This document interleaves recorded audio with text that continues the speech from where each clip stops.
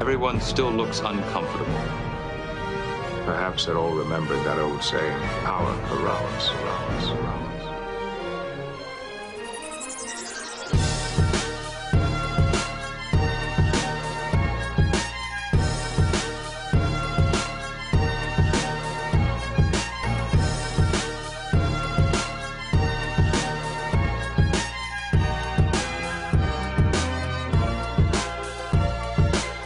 Hello and welcome to Second Officer Slog. I'm your host, M. With me is regular co-host Jackson. Hello, welcome to Star Trek.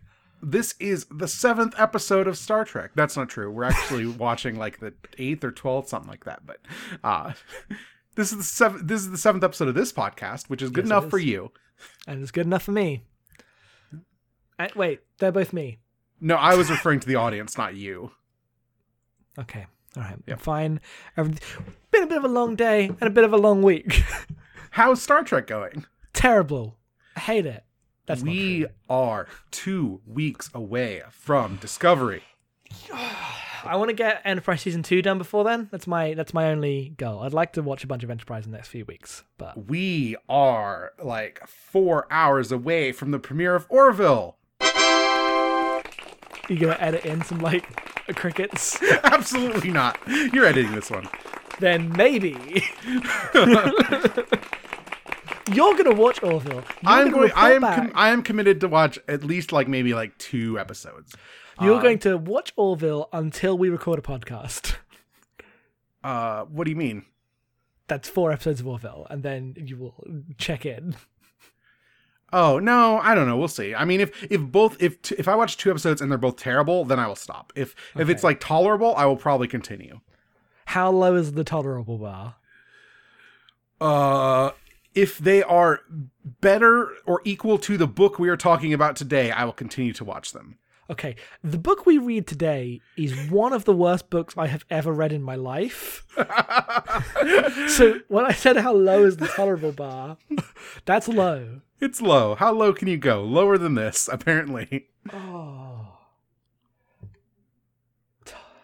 I almost said Todd McFarlane. It's a different. If I would 100% be here for Todd McFarlane's Star Trek. Todd McFarlane's fake Star Trek. Yes. God. Oh. Yes, no, you're right. You're right.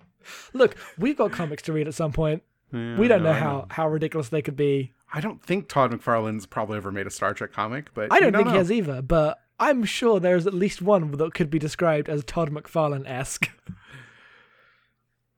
So, since with that out of the way, we're going to cover today 2 episodes and the book. Of course, the book is deep in the DS9 relaunch, so only listen to these first 2 episodes if you don't want DS9 spoilers. But the episodes are probably going to take up a good chunk because the book is bad and we'd rather talk about the episodes. The episodes are The Conscience of a King from the original series, Friday's Child from the original series, and the book will be This Gray Spirit, which is from the DS9 relaunch. We'll cover those in the respective segments. If you are not following us through to the end of this podcast and are bowing out in the second half, the episodes for next month are Journey to Babel, the original series, Season 2, Episode 15, and Sarek, TNG, Season 3, Episode 23. We're going to get a double dose of Sarek. It's going to be good. It's Sarek time. Yep. It's like Mario time, but It's way just more like logical. Mario time. Sarek and Mario might as well be the same person. Thank you Sarek so also much. is not a plumber. This is for nobody. We need to move on to the next segment. Much like Sarek, Mario keeps dating human women. We're done. Next segment, music. The skies are green and glowing where my heart is, where my heart is, where the scented Luna flower is going, somewhere beyond the stars, beyond the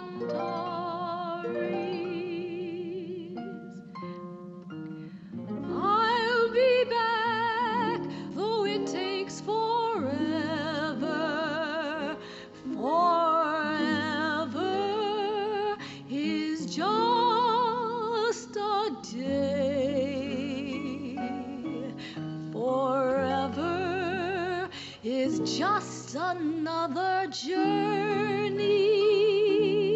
Tomorrow, a stop along the way. Our first episode this month is The Conscience of a King. Of the King. Sorry, not a king. No. Definite articles. That's what those are called, right? Yeah. I used to be an English major. Yes, the is the definite article. Yes. This is the original series, Season 1, Episode 12. This first aired in December of 1966. This episode takes place in the year 2266, unsurprisingly. We open on a performance on the planet Q of the Caridian. It's just the Caridian company, like Shakespeare company, right? You I mean, it's not their planet, but yes, the Caridian but they're company, performing. Yeah, the Caridian company is performing Hamlet, and it's very dramatic. They're performing Macbeth. Macbeth. Oh, right, Hamlet's after that. Sorry, my apologies. And Kirk is there watching with his friend Dr. Thomas Layton, and Dr. Tom has a suspicion that Anton Caridian, the leader of this company, is actually Kodos the Executioner, who notoriously, as we find out, seized control of Earth Colony Tarsus 4 back when Kirk and Dr. Tom and a bunch of other people were younger and executed half of the population during like a food shortage because of a virus. And Kirk survived and Layton survived, and they're like, oh, he escaped because the body was found, but it was never positively identified, and everyone just assumed it was Kodos, and maybe he escaped as this actor. And Kirk's like, oh, I don't know, maybe we'll look into it. And then Tom shows up dead, and Kirk's like, this is very suspicious. Meanwhile, Kirk is hot for Kodos's daughter, or sorry, Anton Caridian's daughter. Please, Lenore. tension in the summary, please. And they just make eyes at each other while Kirk is like investigating her father by being like an actual like eugenicist war criminal, and that conflict of interest is real, and he's very testy about it. And Spock is like, Captain's testy about something and told me not to investigate this. What if I investigate this? And turns out that everyone who could have positively identified Kodos has been murdered, except for Lieutenant Kevin Riley and James T. Kirk. Meanwhile, Lieutenant Kevin Riley also serves aboard the Enterprise. Yes. Meanwhile, Lieutenant Riley is like, oh, we need to put him in engineering where like he can be like out of the way and maybe no one will notice. Lieutenant Kevin Riley gets himself poisoned. It's chocolate milk sprayed with Windex as he is listening to Lieutenant Uhura perform a song. We'll get there. But anyway, he survives, thankfully, due to the administrations of Dr. McCoy. Spock and McCoy confront Kirk, and then Kirk is threatened with execution or an assassination attempt, blah, blah, blah. He confronts Kodos. Kodos is like, maybe I'm Kodos, maybe I'm not. They do a voice print thing. There's a lot of talk about regret and memory. And then during a performance of...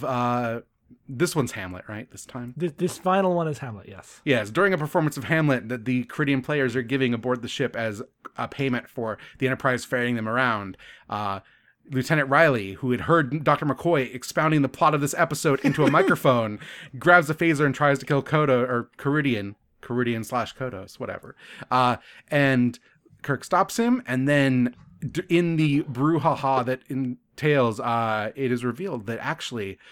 Caridian is not trying to kill everyone who's ever seen him. It's his daughter Lenore, who has been trying to protect her father because he is the greatest man who's ever lived, and he will perform around the galaxy, and every star will shine bright with the performance of the Caridian players. And then she tries to shoot Kirk, and he jumps in front of it and gets shot and dies, and she's all messed up about it. And that's kind of it. The end. The end, question mark? I don't think we said this episode is written by Barry Trivers. Oh, right. Sorry, that's on me. Oswald. Yes. My apologies. That's okay. This episode is like really dramatic and arch, and like it's all played very straight, but because it is kind of the most like 60s sci-fi teleplay, I thought this episode was hilarious. So the two episodes we have are both hilarious. The other one more intentionally so. This one is less knowing. They're both very, very funny. I didn't really like this episode very much, but it was still mostly enjoyable. Of the episodes we have chosen this far, these are the two most peak Star Trek, which we'll get into what we mean through these discussions, because oh my god, does a lot of nonsense happen. Jackson, Yes, this is yes. Ronald D. Moore's favorite episode of the original series. Okay, that's fine, Ronald D. Moore. That seems like a very Ronald D. Moore opinion.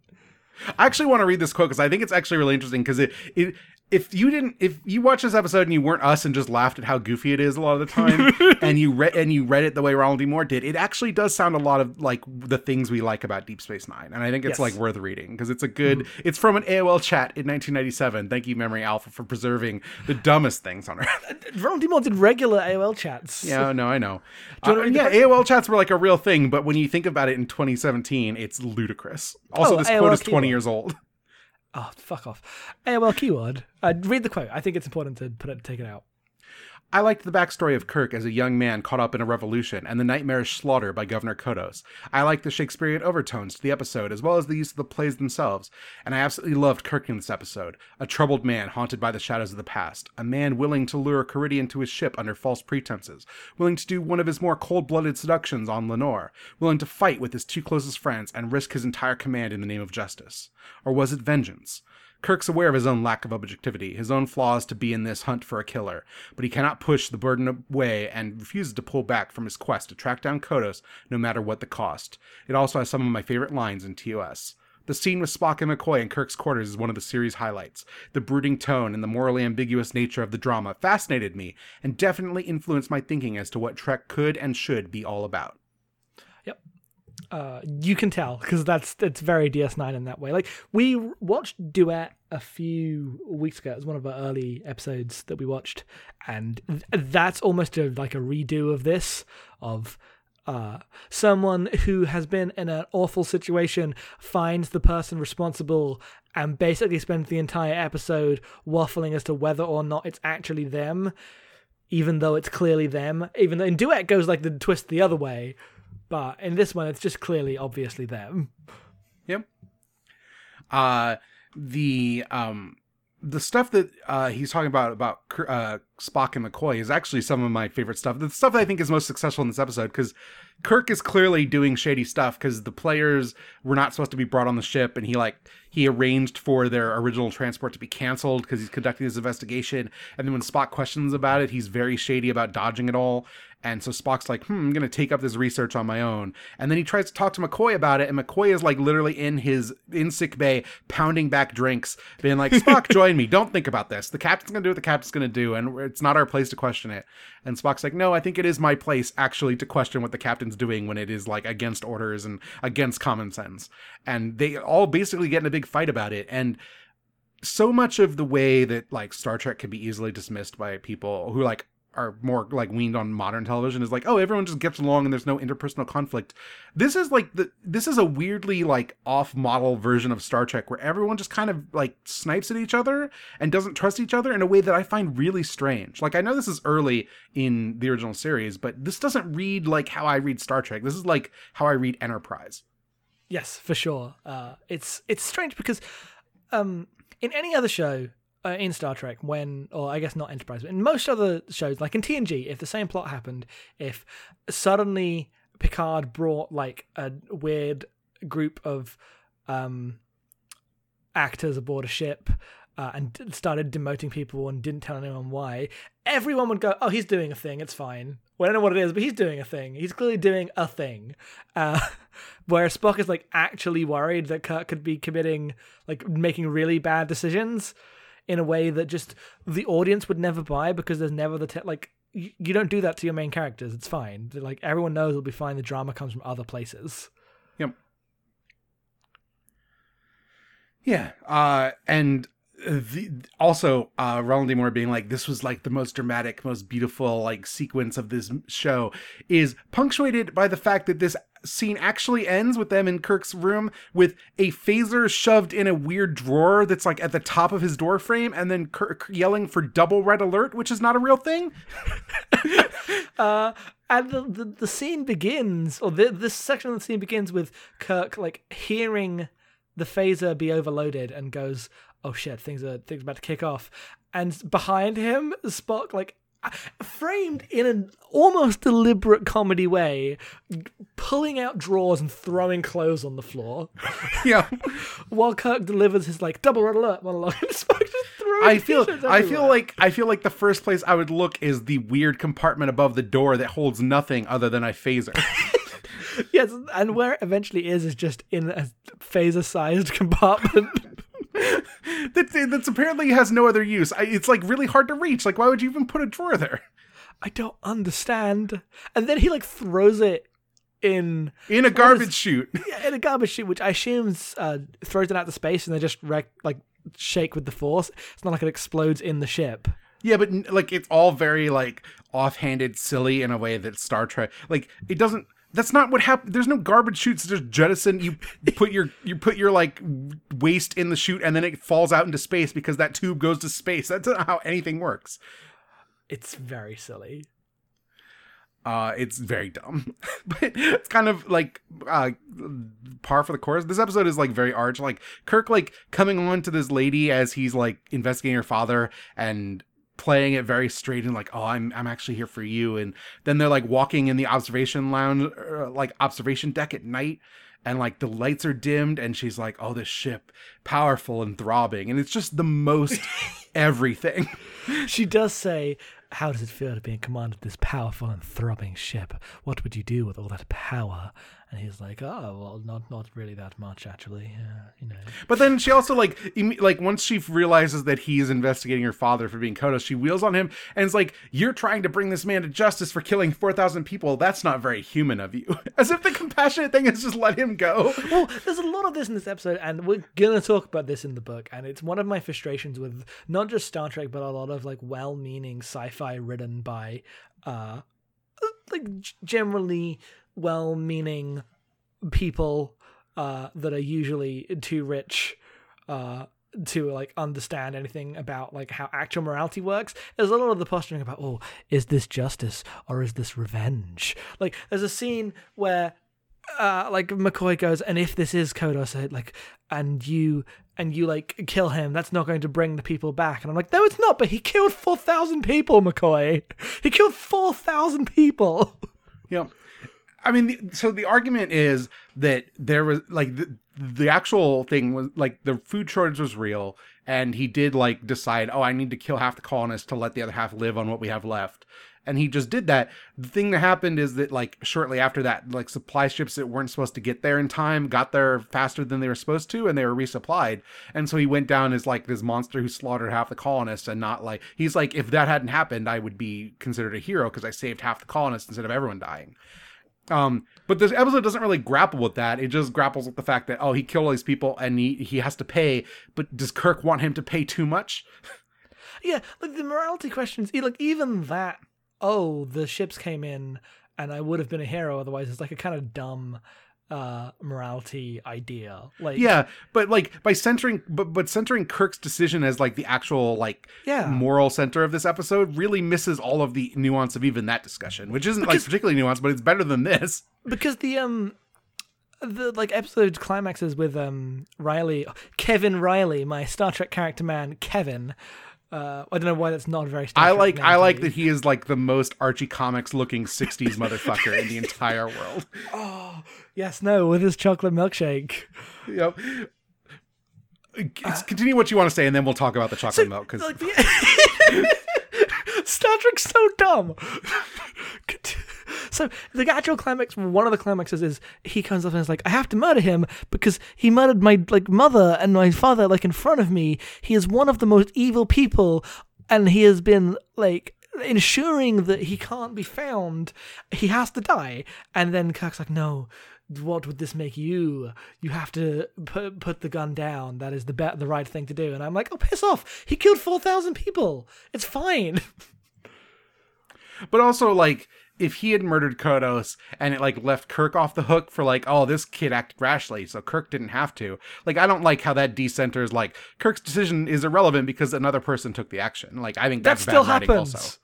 I guess it does, but in a different, like, more arch way that is like a different track on everything. Yeah, like all of the ways the climax folds in on itself are super 60s. Like you said, it was super Twilight Zone-y. Yep. And you're totally right. And not in ways that, like, I'm being too mean about this episode because it is, he does, his Febreze poisons his chocolate milk. Like, it's pretty amazing. So, okay, we're just going to talk about this. So, in this sequence, like, Riley's moved from communications engineering to, like, basically get him out of the way because Kirk doesn't tell anyone that his life might be in danger, but realizes that Riley's life might be in danger. So, he sends him to engineering where it's just dark and sad and empty. And so, he's sitting there, like, tending this station that no one's at because this Enterprise is, like, really, like, I guess maybe it's just the original series, but this ship feels empty a lot of the time in a way that TNG never does. Not enough extras budget. Yep. Anyway, he's sitting there and he's like in communication with the lounge, the cafeteria. I don't know exactly. It's like a place where people are playing 3D chess and 3D like Connect 4. And Uhura's sitting there with a harp and he's like, "Oh, Lieutenant Uhura, please play me a song. I'm so sad down here." And so she plays this song called Beyond Antares, which is written by Wilbur Hatch, lyrics by Gene L. Kuhn, and is played by, like, the song is actually sung by Nichelle Nichols, and it has, like, all this accompaniment, blah, blah, blah. Anyway, it's this ridiculous love song played on, quote-unquote, a Vulcan harp, which is a harp, a piano, and a guitar, and is the sappiest, 60th bullshit sci-fi thing I've ever seen in Star Trek. It's a lot. It's a lot. It's look up Beyond Antares or look up Uhura's song. You'd probably get it from that and listen to it. It feels like it comes from like a decade before this show to me.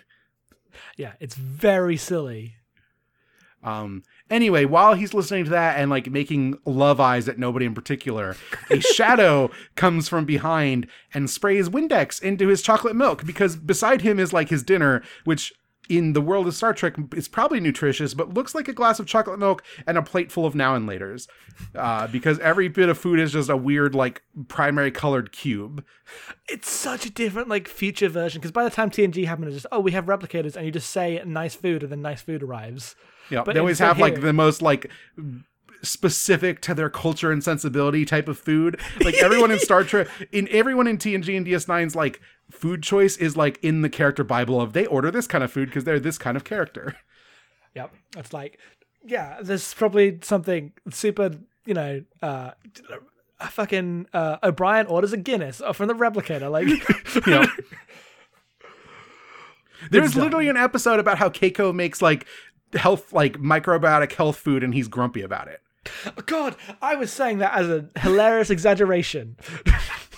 No, it's not that. Because he tries to get her to have haggis. I think that happens in TNG. He's Irish. Yeah, I know. Oh, I forgot about the haggis plotline. But then he drinks the Windexed milk and he drops it. And it is canonically some sort of milk because when they detect the poison, it's like, oh, they use it because it looks like milk. It would have blended right into his chocolate milk.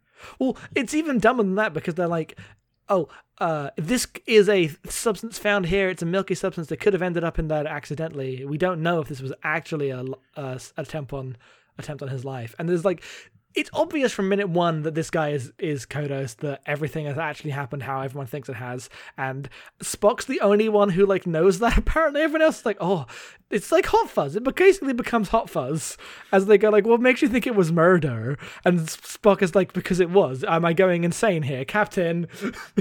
It's really weird because when Kirk confronts Kodos about it, the reaction to Kodos is like, that he has to all this, it's weird because it's played like in a way where you could read it in that maybe he doesn't remember or maybe he is traumatized and blocked it out as much as he recognizes it as a thing. Mm-hmm. But the actor is like the most like 30s, 40s theatrical actor, so he is just overacting the hell out of every scene. Oh, it's a lot.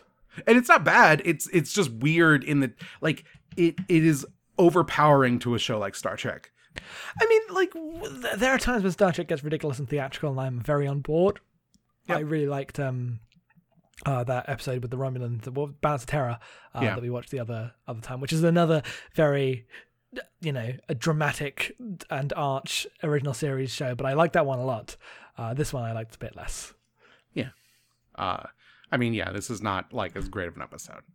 Oh. Yeah, the weird off-model Kirk and Spock are the things that really... Like, McCoy is just kind of McCoy because he can be surly in any version of this show.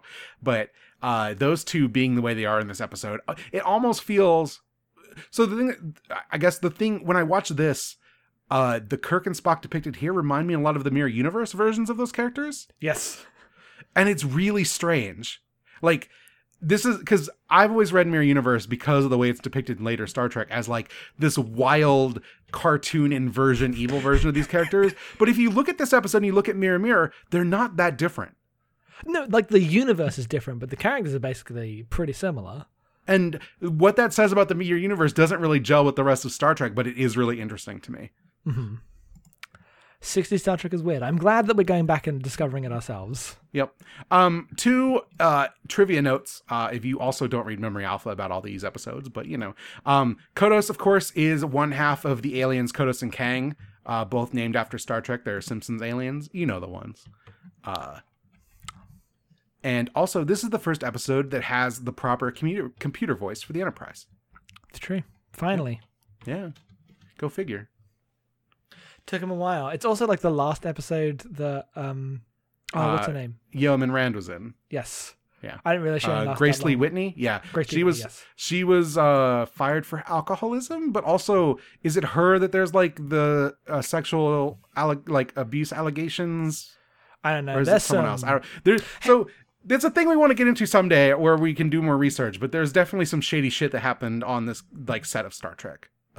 Specifically about Gene Roddenberry and I think one of the other producers. Turns out that the men running a television show in the 60s were fucking monsters. Yeah. Yep. We don't really like get into it every episode, but also fuck Gene Roddenberry. He seems like probably a bad guy. He does, and also he ruined Star Trek. Yeah, also he doesn't know what's good about Star Trek. That's the thing. If we ever cover a lot of early TNG, we will probably complain a lot about Roddenberryisms. I mean, we didn't bring him up in Haven, but I can lay it at his feet. Yep. No, that's fair. God. Jackson, do you want to cover our next episode? I am so excited to talk about Friday's Child. Okay. So, Friday's Child is episode 3 of season 2 of the original series. It aired the 1st of December 1967, which means it takes place in 2267. Written by D.C. Fontana and directed by Joseph Pevney, who I think both of those have made appearances on this show before. Oh, D.C. Fontana is she's like one of the most prolific Star Trek writers. Yeah. It's, and I'm fairly sure we've watched a Pevney directed episode. Yeah. I recognize that name. Jackson, what happens in this episode? So it starts like weirdly in media res for Star Trek of them mid-meeting as Bones is explaining the violent but respectful society of Capella 4 with the Capellans, who are discovered that this planet that they are on has a bunch of rare metals that are used in mining. So the Federation have dispatched... It is specifically the rare mineral topoline, which is interesting only in that it does not sound like a Star Trek thing at all. It really doesn't. You're right. Yep. So they dispatch the Enterprise to go and secure the mining rights, and Kirk, Spock, McCoy, and some guy, Lieutenant Grant. I was watching this with my partner Desi. She's like, "Oh, that guy is new. I wonder what's going to happen to him." Like fully knowing, but not knowing how quickly he would instantly get owned. Yes, they beam down to the surface, and then they discover that on the surface there is a Klingon already there. They had not detected a Klingon ship, but a Klingon is on the surface of Capella 4. And so Grant just grabs his phaser. He's like, "A Klingon!" and grabs his phaser, which is a mistake on Capella. Because the Klingon just immediately throws a knife at him. No, it's not the Klingon. It's one of the Capellans, because it's like an affront to their like hospitality. Oh, right. Yes. Just throws a dagger directly into his chest. They have their specific like dagger situation. Yep. And it's also a very weird opening segment because there's no captain's log. The captain's log comes after the title card. You don't actually know any of the stuff about Topoline yet. Yep. So they just kind of beam down out of nowhere, and this red shirt gets fucking owned. And then the episode... So the episode starts, they negotiate for the mining rights between the Klingon and the Federation. They're like, oh, you can't trust the Klingon. The Klingon is one of conquering. Like, yes, we do not agree with your violent culture, but we will not interfere with it. We will not, like, turn you into our empire. We will stay away. That is the Federation's way. And they, like, have a little discussion about this. But then the Tia, who is called Aka-R, is challenged by the other Capellan called Marb or Maab.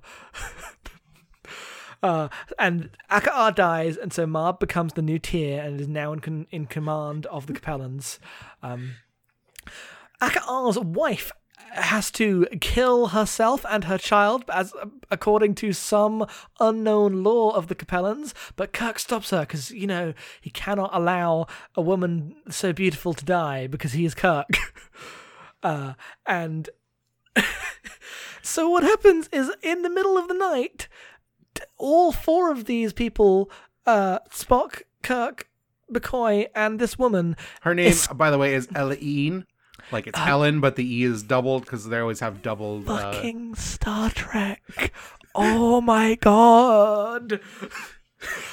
They escape and just run off into the mountains.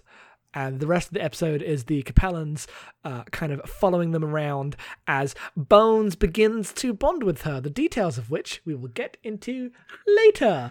Meanwhile, up in space, Commander of the Enterprise... Up in space, nothing happens. No, something does happen. Commander of the Enterprise falls to Scotty, which is weird. I feel like that's not the way it would have gone, but then I forget that TOS is a much lighter show in terms of cast than...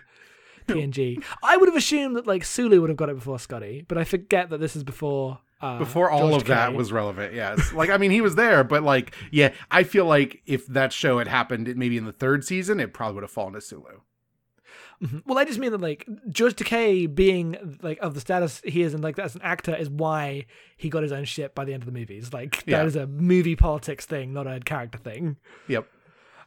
Anyway, Scotty's in charge of the Enterprise and is like being very ridiculous about it. And so there's another ship that calls for a distress call, so they have to go deal with it. But it turns out there's no ship there, and actually it's a Klingon trap. And then they run into the Klingons, and will they be able to get back in time? As they like stare down the Klingons, and Scotty's like, "We're gonna head straight for them. Red alert! It's time to go." And we cut back to Capella, where Kirk and Spock have fashioned bows and arrows, and they talk about how these... it turns out the Capellans have not developed bows and arrows. So they haven't developed bows and arrows, but they have throwing daggers that they've used to great effect already. Like, it's not like they don't have long-range weapons. No, they just don't understand how to tie a string to a thing. We'll get to it. And so they hold themselves up ready as in a cave, McCoy is with... new friend, Ellen. Jesus Christ. And the baby is born in the cave.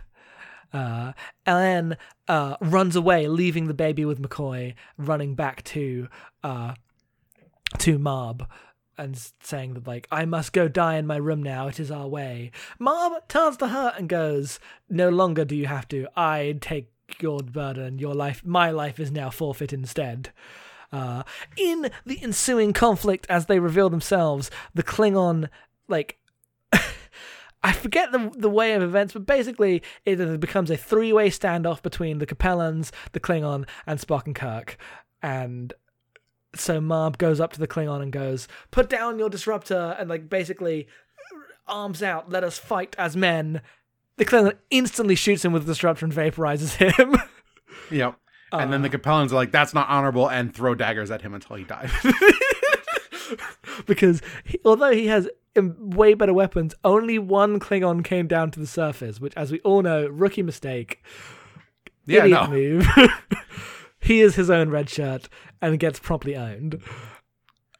At this exact convenient moment, Scotty shows up with a bunch of security officers and They literally like round a rock, like, hey, we're here, the cavalry. and the day is saved, ? Anyway, none of that really matters. Cut to the ship. The mining rights are secured. Yes, because the baby has become high tier again. The baby is named Leonard James Akar. If you listen to this podcast before, that baby grows up to be Admiral Akar, who's been menacing the books of DS9. Not really menacing, but you know. But he is being looked after by Ella N, who's like the steward of these Capellans while he grows up. And then they all have a laugh about how the fact he's named Leonard James after, after McCoy and Kirk. And McCoy and Kirk are just having a ride-on laugh about it, and Spock's like, you're going to be insufferable for the next month. They're like, who knows? Maybe the baby will go down in history. Little did they know he would be a major character in Star Trek. Yes. No way for them to know. This episode is nonsense. It's beautiful. I love it so fucking much.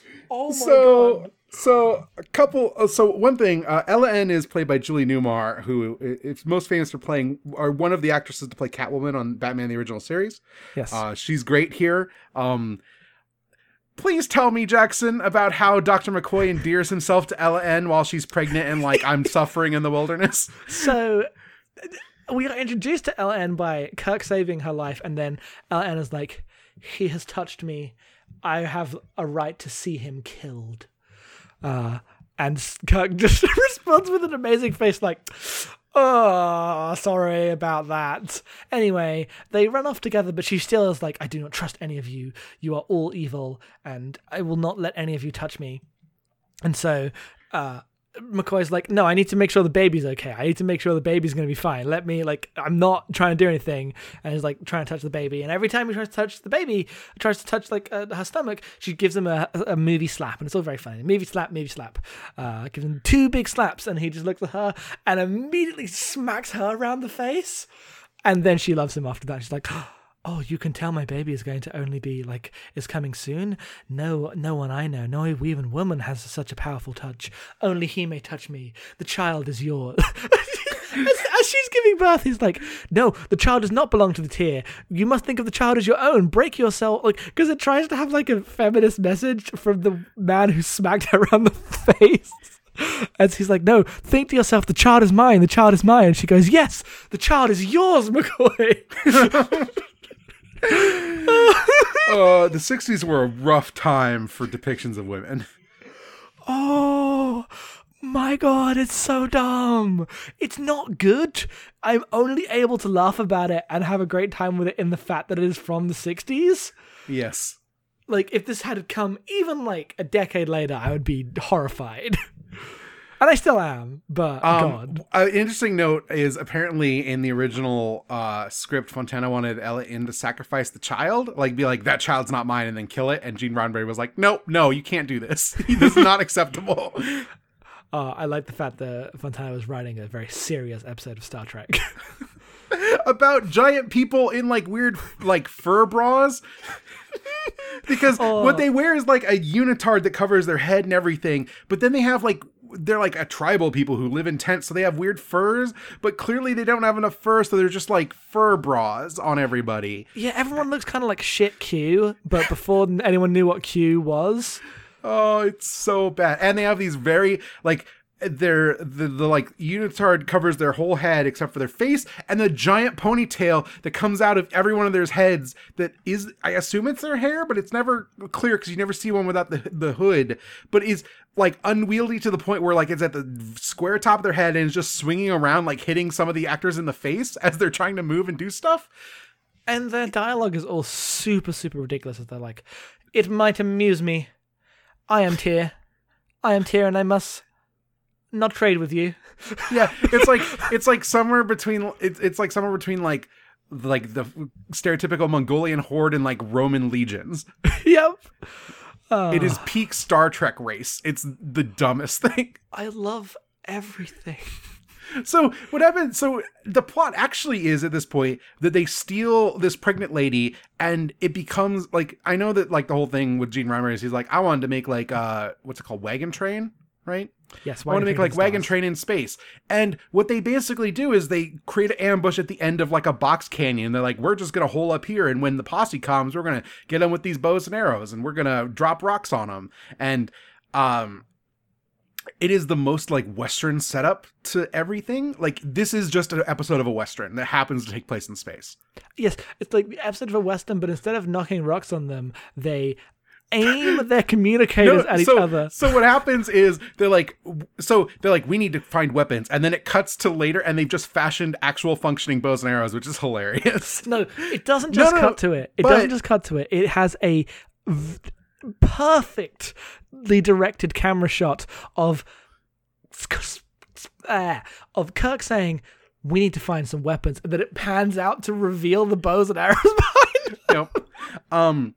And then they're like, Kirk, I think it's Kirk that's like, we need to like, maybe we can sync up our communicators to create like a sonic pulse that will drop rocks on them. And Spock's like, that is a very low chance of working, Captain. And Kirk's like, well, if you don't think it's gonna actually do anything. And Spock's like, I did not say that, Captain. And that exact construction where like Kirk like dares someone, he's like, well, if you don't think it's gonna work. And then they're like, I have to prove myself right to the captain. It happens twice in this episode because it happens with McCoy later too. That scene is my favorite scene in the episode, not even for the lines, but for after he says, I didn't say that. Both Spock and Kirk, as one, give a smirk and flip open their communicators. No, it is super arch. And then, like, as they're prepping for like the ambush, there's this actually amazing shot of Kirk and Spock on the rocks. Like, Yes. It's just like a big, wide environment shot, and one of them is like standing in the foreground, and one of them is like crouched in the background, and it looks beautiful. Like it's like actually a stunning shot in Star Trek, and it's so weird in the middle of this cartoon nonsense. It's so good. And then the Capellans show up and they fire bows and arrows, and these like literally sharpened sticks that they're using for arrows just are like ruinous. Like it's just arrows hitting, like it hits a guy in the knee, and it's the most like Skyrim joke. The guy falls over clutching his leg. It's so dumb. If you want to understand like why Star Trek is good, watch DS9, watch watch the good Star Trek, and you'll see what it can be. If you want to understand why Star Trek is great, if you don't understand why, like, for 20 years people clamored over old tapes and syndication of Star Trek until they made a new one, this is a good reason. It is episodes like this that is why Star Trek is mocked a lot, but also why you can't actually like take it down in the way that you can. I'm trying to think of a more self-serious, easily mockable series. Like I would say Star Wars, I guess, but Star Wars has got its own kind of dumbness. Yep. But like, it is too honest about its stupidity for like any kind of haha, it's just a boring show takedown to have any effect. Like this is just what Star Trek is, and it's amazingly dumb and incredibly fun, and I love it so much. It is one of the most Star Trek episodes of Star Trek I've ever seen. Yep. So two things before we back out of this. The B plot where Scotty is in charge of the Enterprise going after this distress signal is the most comedy version of this. Like Scotty plays running the starship like Zap Brannigan. He's just that character. Like they get the distress signal and they go there and it's like, oh, there's nothing here. And then they get another distress signal and Uhura's like, aren't you going to do something? It's like an actual ship. We got the reading on who it is. And he's like, fool me once, shame on you. Fool me twice, shame on me. And then Chekhov's like, that was invented in Russia. This is the first time apparently that happened because Chekhov is new for season 2. So this is the first time he has attributed something to being Russian, but also that Scotty would like put an entire ship's distress call in like, screw it, we're gonna go back to the planet, is the most cartoon version of a Star Trek captain. I mean, he's right. Yes, but also like everything about captains in Star Trek is defined by they always do the proper thing. Like, even if they're violating the rules, even if they like fuck the Prime Directive, we have to do what is good and right. And the times that is violated are like really important to the show. So the minute Scotty's in the chair, he's like, those people can die. We need to go back to the planet. I don't know. I feel like you're right, but it's clearly a trap. Yeah, but the way it's played is like the most lackadaisical comedy version of this. And what if he's wrong? Like, they don't know. It's not. I know. I mean, in any other they couldn't separate the sources section. That ship can apparently saucer separate, even though they've never shown it. Fuck off. It No, is it can't. in the lore that ship has saucer Eat separation.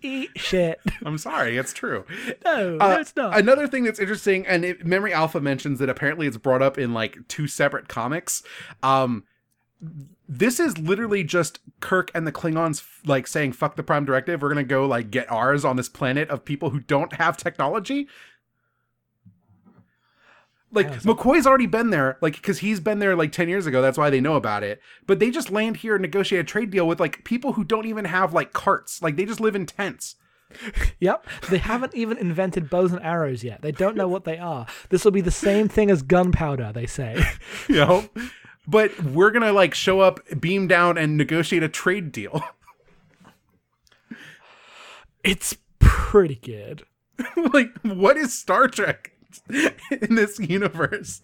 Like, everything I recognize as the thing I like about Star Trek exists here only as like gestures towards something, and the rest of it is like garbage. But in the best way. Like, You know, in the best way, I had a great time, but man, is it dumb. We are going to talk a lot, especially in the next section with the terrible book, about the difference between good, bad Star Trek and bad Star Trek. This is the purest example of bad Star Trek. There is an episode of Enterprise that I watched recently where it's called A Night in Sickbay, where Archer spends a night in sickbay. It is a hated episode of that show. It is an episode that has been mocked relentlessly. It is one of my favorites. I fucking love it. It is clearly made by people who have watched episodes like this one a million times, that have made a bunch of them, that know exactly how to make bad Star Trek. Yeah, this is the same thing when I watch Masks, and we talked about how delightful Masks is because it is just dumb. Masks is definitely... I mean, I think that A Night in Sickbay is actually good. Yeah, no. A Night in Sickbay is, like, I think actually a pretty good episode. Masks is very much like this in that it is just cartoon action all the time. Oh. Fucking Masks. I love Masks. I know you do. That jar is not to Riker's taste. We have to stop talking about Star Trek for a bit, Yes. so we can talk about more Star Trek. All right, we're going to take a break. If you've not finished DS9, of course, punch out now. Come back next month. We are going to, talk about Journey to Babel and Sarek. You know where to find those, Netflix, whatever.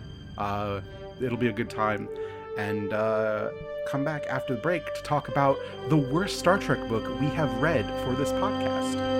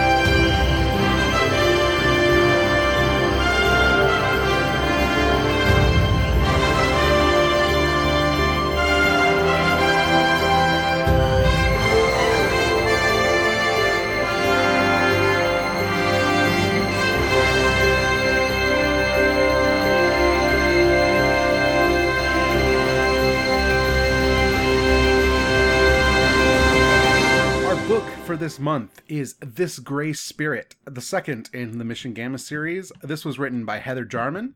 It was released 7th of October, 2002. This book takes place in the year 2376.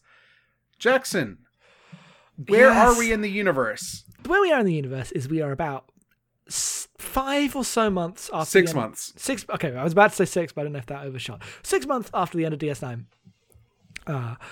Bajor is about to enter the Federation. The last book ended with the Federation confirming that the probation period is about to happen, and they are about to be formally inducted into the Federation. The Defiant has set off on the first official mission into the Gamma Quadrant. The crew of the DS9 is split between these two places. On DS9, we have Kira in command. We have Ro Laren as the security officer. We have Quark as ever. We have we have Tyranitar, who is a Gem Hadar sent by Odo to learn about life in the Alpha Quadrant. Is that it on DS9? We have Treya, who is a Dabo girl that works with Quark, that is basically playing Quark, and we have partner. We have Gul Macet. We have Gul Macet, who is identical to Gul Dukat because he was a character also played by the same guy, who is now the leader of the Cardassians and the captain of the Cardassian vessel Triga. There are more things, but they'll become more relevant in this book. On the Defiant. Wait.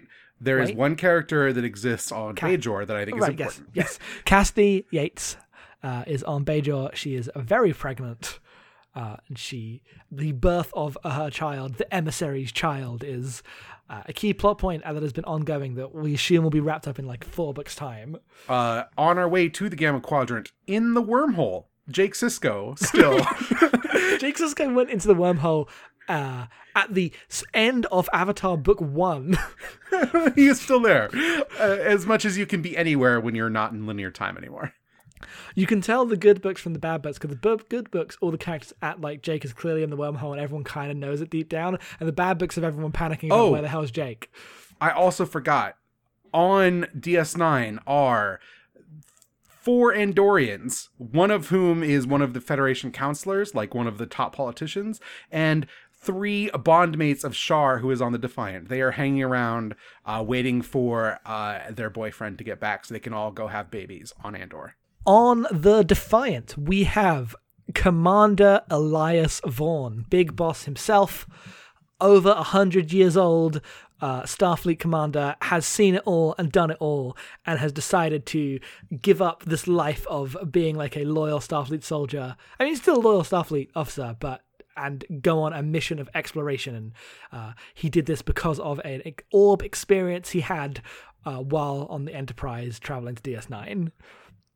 And realized that DS9 was where he was meant to be, and he is leading the expedition to the Gamma Quadrant. He is one of the orbs of Bajor, to be specific, in case someone's like, "What's an orb experience?" We told people who haven't watched DS9 to tap out. That's true. What's an orb experience is one of the I'm low on the list of questions I'm worried about people asking. Fair enough. Who's on the ship, Jackson? He is joined by First Officer Ezri Dax, who, since the events of DS9, has gone down the command path and is beginning to get used to or explore what being a joined Trill means. We have Dr. Julian Bashir. He's Bashir. They're in a doomed relationship that is still going, even though we predicted it would end ages ago. Still going. What if it doesn't end? The inertia of the finale of DS9 is real. It's been 6 months. It should have ended already. They keep finding excuses for things to happen to them that draw them closer together.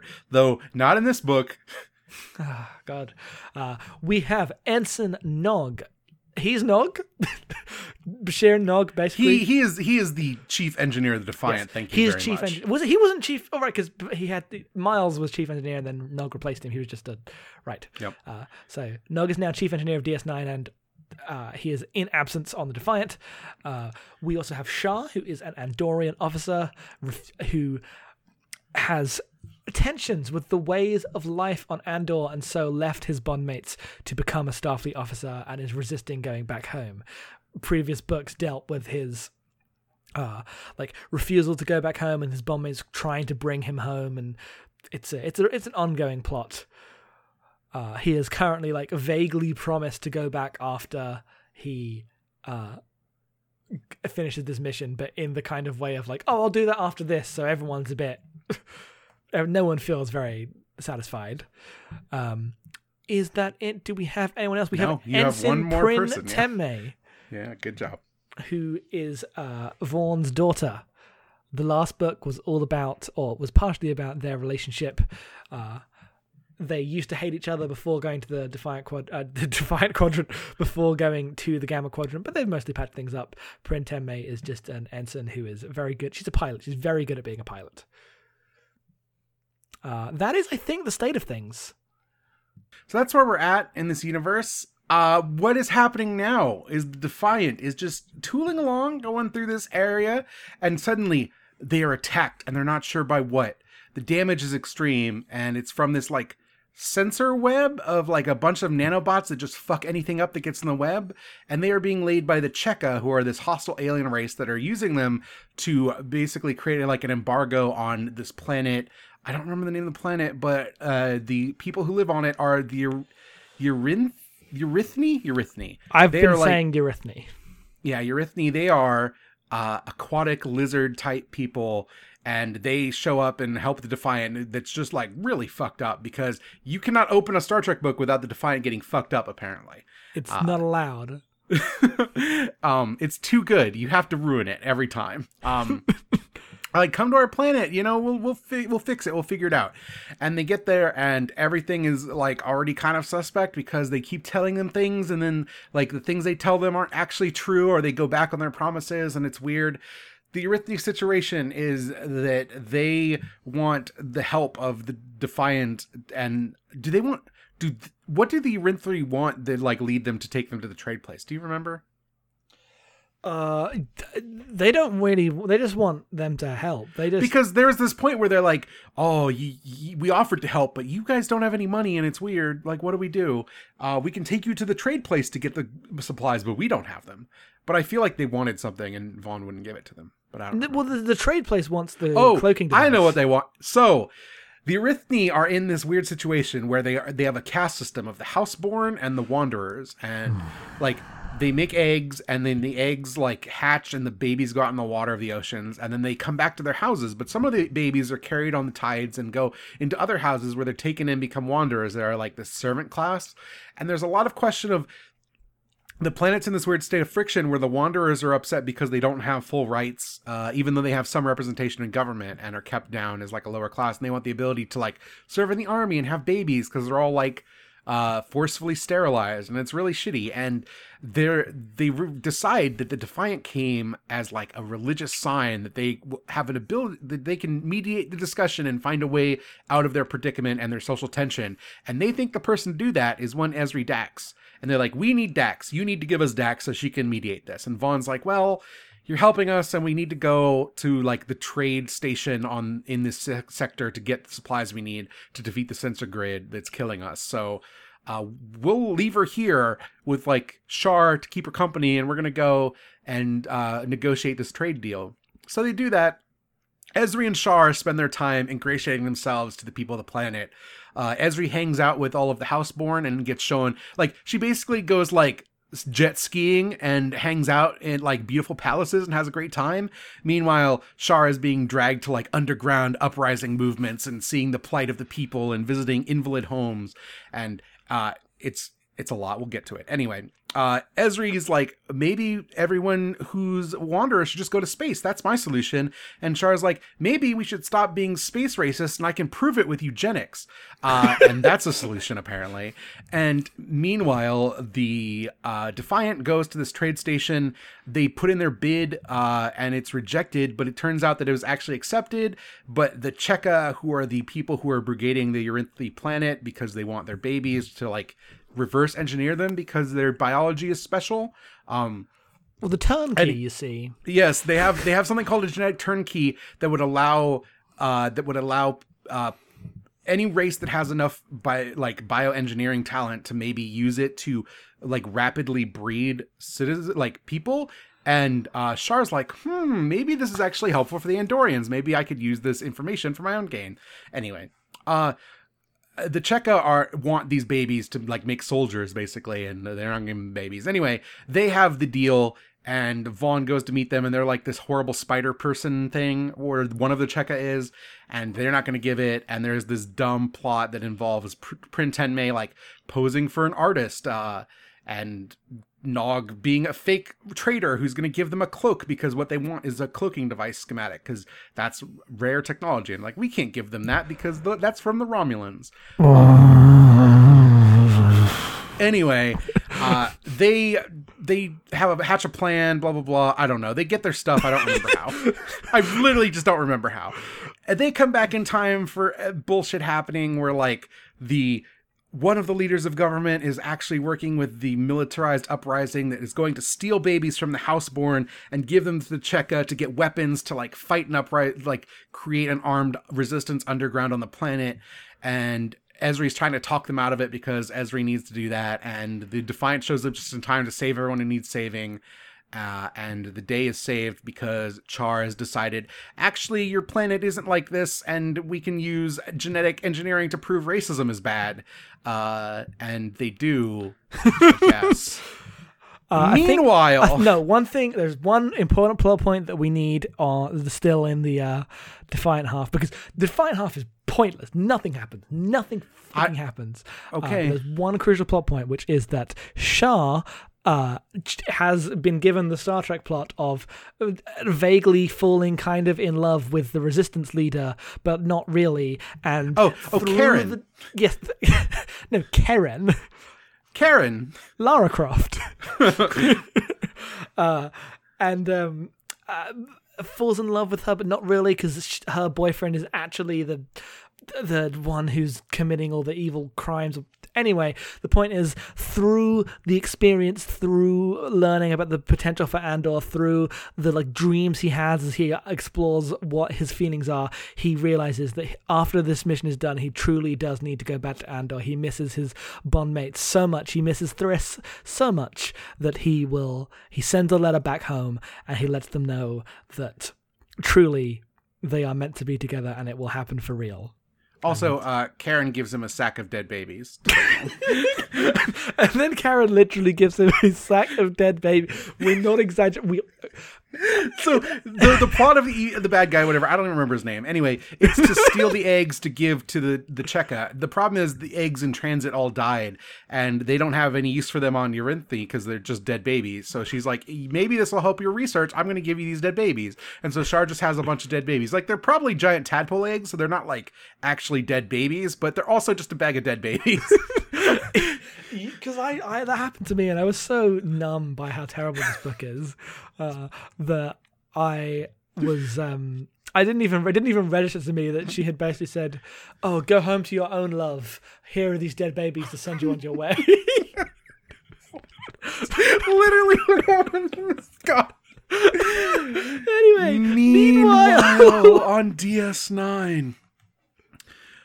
Quark and Ro are sad about the Federation coming in and ruining capitalism still, always, forever. Nothing actually advances on that plot front, really. You started talking about all the stuff I cared about, and then I was like getting angry about how this book ruins everything again as just hearing it. The Cardassian delegation led by Gul Macet and Natima Lang, who is the ambassador who... She fell in love with Garrick, right? In the original series, in the show? No, she's with... That's Tial. She's with like... She's like had a thing with Quark. Oh, right. Quark. Right. No, yeah, you're right. Sorry. I don't remember late DS9 very well. You're going to get there soon. You're going to rewatch it. Yes. So, anyway, Natima Lang, who is with Quark, they show up as part of the delegation to, like, get supplies from Bajor, because Bajor is supposedly spearheading the reconstruction effort on Cardassia as like a goodwill gesture. But the talks are really bad. They're not going great. And Lang has this plan to help bridge the gap. And to do that, she brought with her all of the artwork of the late Tora Ziyal, who is Gul Dukat's half Bajoran daughter, who was killed in the course of DS9. And they're going to display that artwork on DS9 as a gift to the Bajoran people to demonstrate the future that they can forge together. And everyone's very moved by it, except for the people in charge of the Bajoran delegation who are like, oh, I don't know. And like weird things are happening. Like there's a Cardassian flag that's like pinned to a chair, like burnt up with a knife in the conference room. Kira walks into the conference room, and on the like chair at the top of the table, the Cardassian flag has been draped over the chair, and a knife has been stabbed through it with like a Bajoran word for kill on it or something stupid. And it's very clear that someone is trying to stir up old tensions. Who could be doing this? What could be the plan? So she's like trying to figure out if Masset is like actually shady or not. Like Tyranitar's cloaked and looking for him, or like following him, and there's like this huge fight between the Bajorans and the Cardassians on the station that like turns into basically a riot that they break up, and that's when Kira is like, maybe Masset's solid, because he seems to actually be mad that the Cardassians got in this fight in the first place. And they have this meeting in this art gallery of this art that Zial had made, and he's like, we've been stymied by the Bajoran delegation at this conference. They're not actually helping us. They say a lot and then they pull out, and they won't commit to the aid we need. And she's like, I'll see what happens. And so she goes to investigate. Meanwhile, all of that artwork gets attacked by like vandalism that is like, clearly someone from Bajor doesn't like this art, blah blah blah. And it's a sad moment for culture, and a sad moment to see Zial as a character degraded in this fucking terrible book. Anyway, she's like, maybe it's this lady who's like fake Kira, who's like leading the delegation. It's like, oh, she's just like you, Kira, but she's like tough and strong-armed, these Cardassians. And she's like, she goes to meet her, and she's like, no, it's not me. Maybe you should go talk to Shakar, who's like the leader of the Bajorans. We've met him in the prior books. And she runs into Shakar, and Shakar, presented with the evidence, is like, yes, no, I don't want to help the Cardassians. It'd be easier just wait until we're in the Federation and let that happen. She's like, by then, millions of Cardassians will probably die because they need our aid. And he's like, that's not my problem. That's their problem. Maybe they shouldn't have invaded us. Well, it's not even that. It's like, it's less about the concrete reality of what's happening. It's more like, oh, once it becomes a Federation problem, then like there is no closure to the Bajor Cardassia situation. We need to deal with this on our terms, is Kira's argument. And Shakar's like, no, that's a waste of resources. That's dumb. Why? We just need to forget about it and let it become a thing. Yeah, and that Shakar is revealed to be like, oh, I don't want to help the Cardassians, and Kira clearly is like, I'm going to help Gul Macet. I'm going to try to get this done, and I'm going to team up with this fake Kira, whose name, sadly, I did not. Asarum Wadeen. Okay, thank you. She's just another like tough resistance lady turned politician like Kira. It says she's black, right? Like that's the difference. I think so. Yeah. And I'm really, as much as I hate this book, I'm really glad they did not play this is like Kira, but like a tough black lady as like the actual evil person that they had initially intended, though the fact that they even tease it sucks. Yep. Anyway, two more things before we're done. One, meanwhile, the part that actually probably isn't like the part that you might have forgotten, but is in the memory alpha description, and I had forgotten until I read it. Vedic Yevir, that asshole who had like attained Kira and was in the Avatar books and blah blah blah, meets Cassidy Yates while Kira is visiting her, and there he sees a Bahala figurine that Cassidy Yates was displaying, and has like this religious moment. He's like, "Oh, this is exactly what I came to sought. I have an awakening. I know what I can do," and asks for the figure. And Cassidy Yates is like, "Yeah, sure, I don't want this shit. Get out of here." And he leaves with it, probably to menace a future book. He doesn't say what it is he figured out. Yeah, no, it's very nebulous, and I assume from past experiences it might be bad, but who knows? Maybe he won't be bad. I don't know. I've read the blurb of the next book. We'll get right into it, I'm sure. Okay. Last thing. Meanwhile, there's a new person on the station. Wait, yeah, that's what? part of this plot as well. You forgot about her. You forgot about whatever her name is. I have no idea what you're talking about, Jackson. What's her name? The new therapist, the new counselor. Oh God, right? Yes, there is a new therapist on the ship. Do you have her name? Fucking no. It's definitely it's not Harriet, but it's definitely a name that can be abbreviated to a boy's name. Philippa Matthias. Right, because everyone calls her Philip, and I hate it. Yes.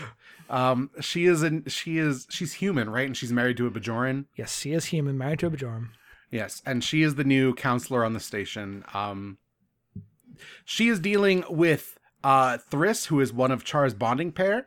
The way the Andorians work is there's like 4 genders, and all 4 genders have to come together to form Captain Planet. Oh, sorry, Andorian babies. Yes.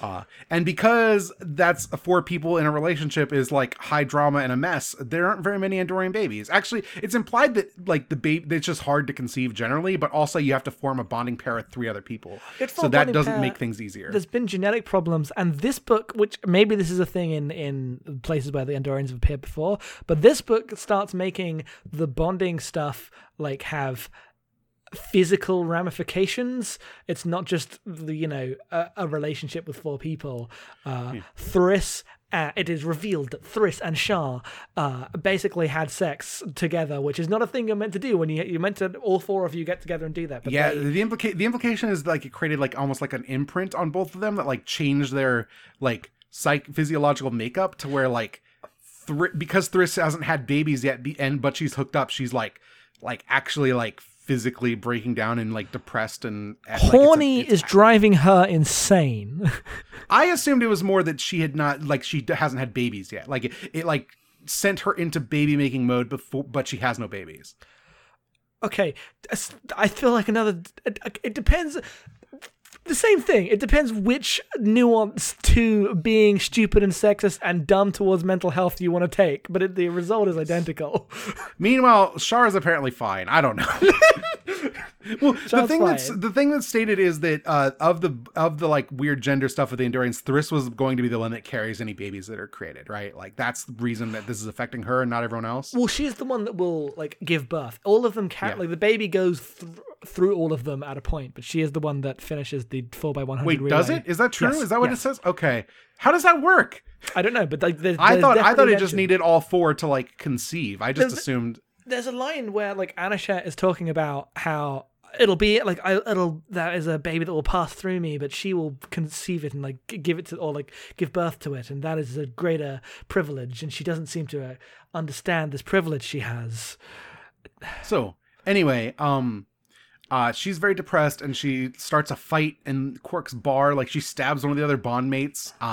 It's a mess, and Philippa is there to like try to talk her down. Shar's letter arrives with Vaughn's communique, because the thing is, it's like tucked into Vaughn's like report back to Kira of what's going on. The problem is the report Vaughn sent to Kira is like highly classified, so it has to be read by Kira, detangled and like from that and given to them because it's like at a high security clearance.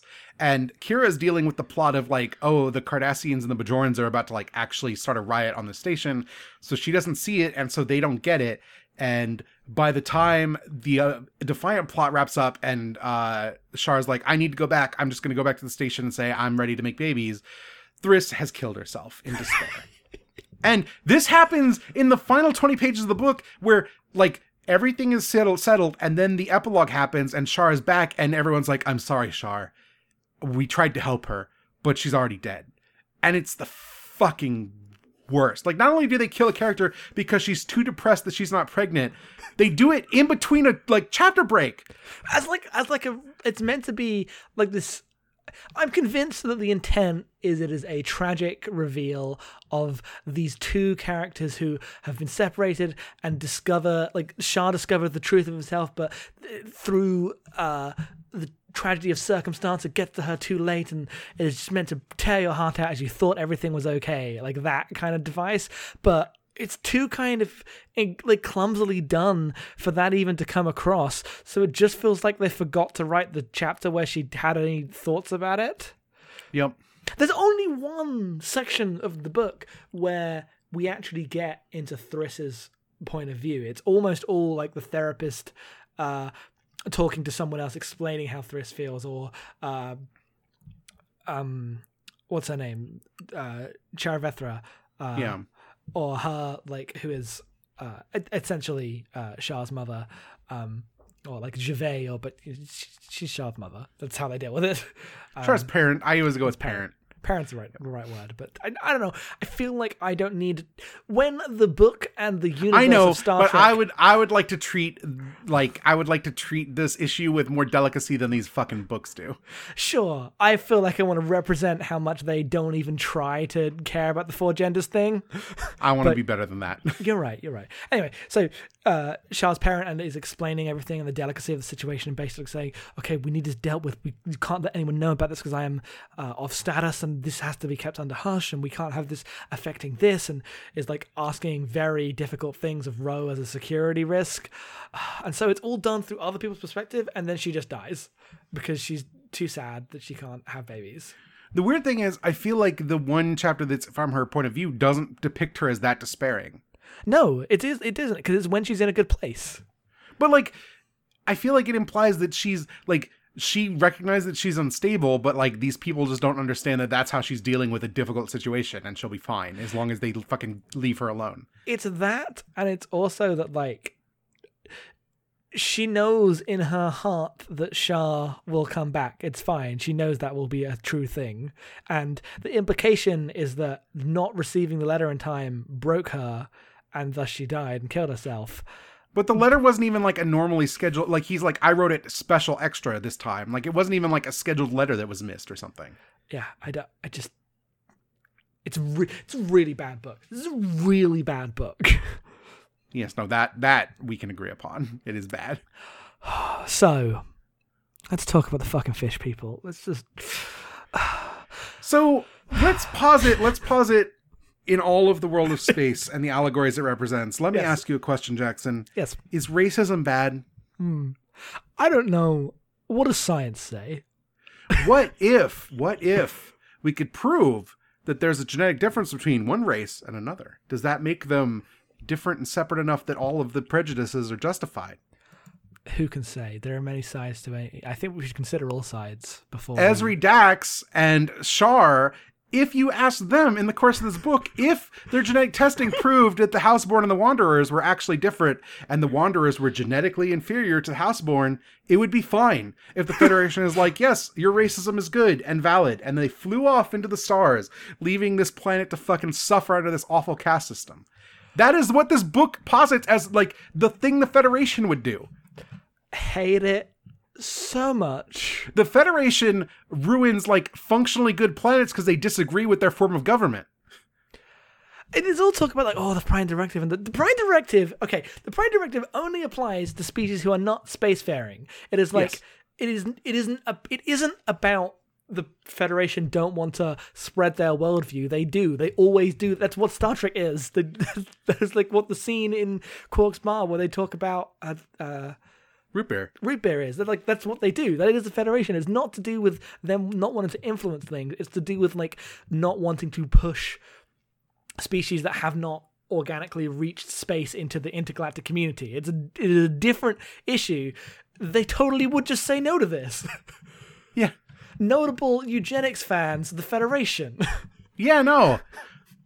The people that won't even like use genetic engineering to fix like problems that people can have, like they're blind and stuff, because once upon a time a bunch of genetically engineered superhumans took over Earth, and now there's like a big giant taboo around genetic engineering. Thinks that if there's a genetic predisposition to justify the racism on this planet of fish people, it's fine, don't worry about it, we're just gonna go, you guys do you. I think I did a tweet that was like, this book asks, what if phrenology was real, but only real enough to prove that it was dumb? Like, Jesus. The thing that's kind of amazing about this book, and the reason we haven't done the usual beat-by-beat summary, because nothing happens. It is. I didn't honestly, take notes because there was nothing to like. The notes would have involved the part that the Defiant crew is passing around a fucking like, is it Vulcan or Klingon? It's Klingon, right? A Yes, Klingon Klingon like book. bodice ripper like sex book. Yes, that Bashir ends up with. Yes, after Vaughn had read it. The Defiant crew play poker, and it's shit. Yep. Yes, that is true. But the actual plot is like, it's honestly impressive how little forward movement in plot happenings there are. People just kind of move from place to place. No characters make decisions. No things happen. It takes 350 pages for Ezri Dax to say, "What if the Wanderers just moved off planet and formed a colony somewhere?" And that's the plan they're going to go with until Shar is like, maybe racism is bad. The thing that is masterful about this book, the thing that makes it, elevates it to a stage that I have very rarely seen from Star Trek, is that it is not just a bad Star Trek episode. It is every bad Star Trek episode. Yep, it is aliens as an allegory for like social issues on Earth, but handled really poorly and ham-fistedly. It is writer is clearly too into their own alien race that they created to actually care about the parts of Star Trek that matter, which are the recurring characters. It is bad alien gender metaphors. Yes, bad alien gender metaphors, bad alien race metaphors, terrible space mental health issues. Yes, incredibly indelicately dealt with mental health issues. Incredibly broad diplomacy that has no real basis in any actual characters. Super dumb morality that is like, oh, justice is more important than vengeance, like 101 style, be the better person bullshit that DS9 especially had got past at this point. This is like early TNG stuff that DS9 had, like, DS9 begins and ends in violent revolution. Yeah. Like, it is past that kind of like level of morality issues, and suddenly, bam, here it is. Also, despite the fact that it's clear that like the de facto as like the plot is written in Star Trek, if you want to make Bajorans villains, they have to be part of the, like, they have to be like a wayward Vedic. That's how it works.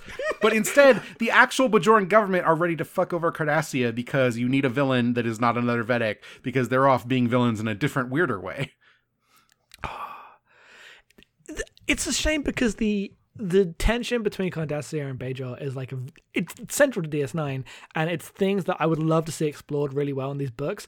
And not only is it bad in this book, but it lays groundwork that I think is going to suck in the future. Like, it does things to Kira's character that I like. I don't know. I think Kira makes it out of this book, outside of Vaughn, the most unscathed.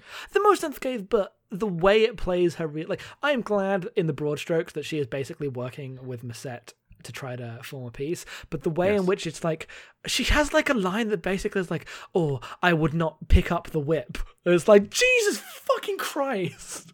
Yep. No, like, because this book is all about its dumb, like, race metaphors, it turns the occupation of Bajor by the Cardassians into like a slavery metaphor, which it never was. No. It's like, it's either a like Holocaust, like Nazi Jewish people allegory, or if you're like a more modern writer, it is like a Israel-Palestine allegory, but it's only one of those. Yes. It is like a specific state occupation metaphor, and obviously, because we talked about this last time, like the tensions of inherent to this kind of sci-fi when you bring in a metaphor for real world issues that especially are like grave shit, it's always going to be kind of weird. This pushes it to like the worst version of that. In every opportunity where it can be terrible, it takes it.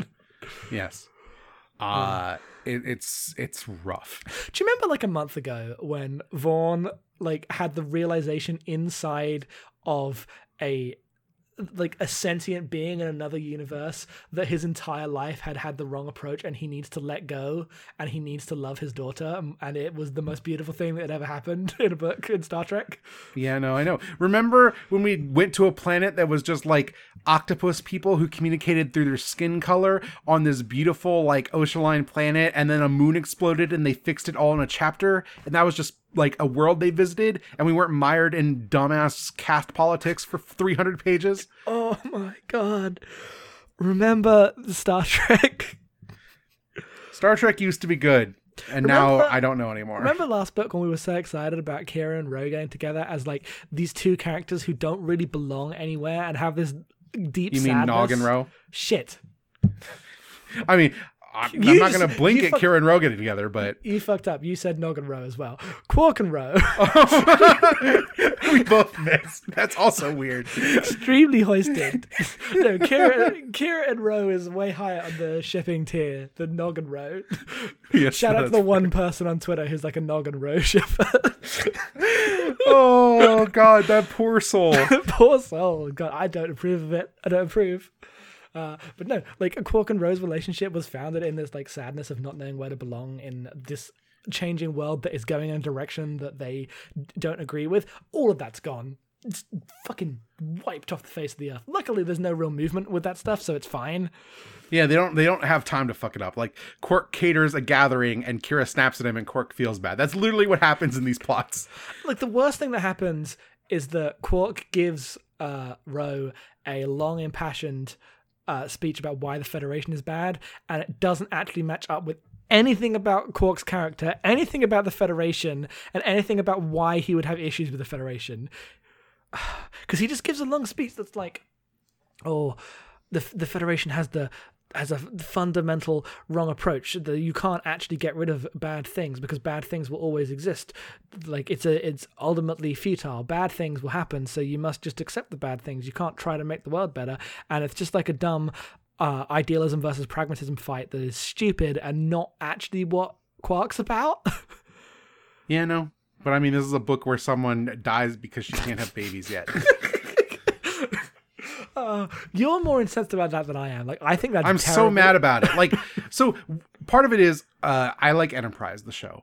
And Yes. one of the reasons I like it a lot is because it introduces Andor and Andorians in a way that, like, they've always been like a central part of the lore of Star Trek, but they weren't in Star Trek before that because they're too hard to do the makeup of reliably on a TV budget. And I think Andorians are like fascinating because they're basically like what the Klingons became when they decided they wanted more Klingons in TNG, but as like a Federation founding member. Like, it's really neat and interesting. And I was so glad these books were going to be like, we're going to get into Andorians and what their deal is. And for it to be this fucking garbage drama, it makes me so mad. They took these characters that, like, the whole point of them going through this, like, drama of, oh, he's gone away, is for him to come back and them to be like a family and have these babies. And then him to go out and as a dad on adventures. And instead that can't happen because they fucking killed her off because they needed the drama in this book now. I was just assuming that he would eventually this would happen and then we would have Dad Shah. Like, that was like the most obvious thing. Clearly that's where this goes. So now we have like a fucking dead woman to motivate Shar into being mopey for probably another 3 fucking books. Like, all versions of this suck. Yeah, like, the reason, like, I think it's fucking one of the worst things that happens in the book on a book sense, but it doesn't mess up Star Trek lore in the way that I was worried about with, like, I love Quark and Ro as characters. If anyone fucks them up, I'm gonna be mad. But Shah's, like, as a book only character, I haven't, like, become that attached yet. Also, this book came out, like, at the end of Enterprise Season 1. Oh, yeah, you're right, I guess. But, like, we're not reading it that way, so I'm going to get mad about this. No, I'm not saying your madness is wrong. Madness is wrong, but I'm not saying it's wrong to be mad. Madness is correct. Yes. But it is very clear that they don't have the groundwork of, like, there have been a bunch of episodes done about this thing to work on with Andor at this point. This author comes back to write the World of Andor DS9 book. There's a bunch of, like, species-only DS9 books coming. No, Jackson. I was looking forward to those. I hadn't made that connection yet. You didn't know that yet? Sorry. You've crushed my dreams. You got to hear me say it. My dreams were crushed on cast. You got a recording of me being sad. You could actually pinpoint the moment where their heart breaks. Oh, did you genuinely? That was just no, I genuinely didn't know that, and I'm genuinely upset about it. Because after this first series, it, like, So goes into... this at the end of this book, where I was just fucking aghast that nothing had happened, and then when things did happen, they were all shitty. There's the fucking author plate that is like it's like Heather. This is Heather Jarman's first published work. She hopes to return to the universe of Star Trek soon, and I have never fucking been threatened as much by a book as I was by that author plate. It's a really bad book. I hope Heather doesn't listen to this, because I don't actually want to be mean to Heather. But I just Heather, your book fucking sucks. I hope you got better, because this sucks. I mean, if we enjoy the next one more, I'll be so happy to see it be better. I would like that so much. And I know it's like especially poignant because we just came off of a really like moving and incredible book, but god damn it, I'm so mad. Yep. So, couple things that we didn't really cover that are worth talking about. Ezri is apparently like super confused about all her lives and keeps referring to herself as like Curzon and Jadzia and stuff. Oh, I hate it. It sucks. And Bashir's doing the thing where Bashir's like concern trolling her about everything because that's just Bashir being shitty. But in this instance, because they've did this, now they've made Bashir right. Yeah, no, like the arc of the book has the arc of all these books has been, depending on how well it's handled. Like last book it was really good because Bashir's fears like came from like a real place within him. But now we're back to Bashir going, oh, you can't be all these many people. You have to be Ezri because Ezri's that's the person I want to fuck.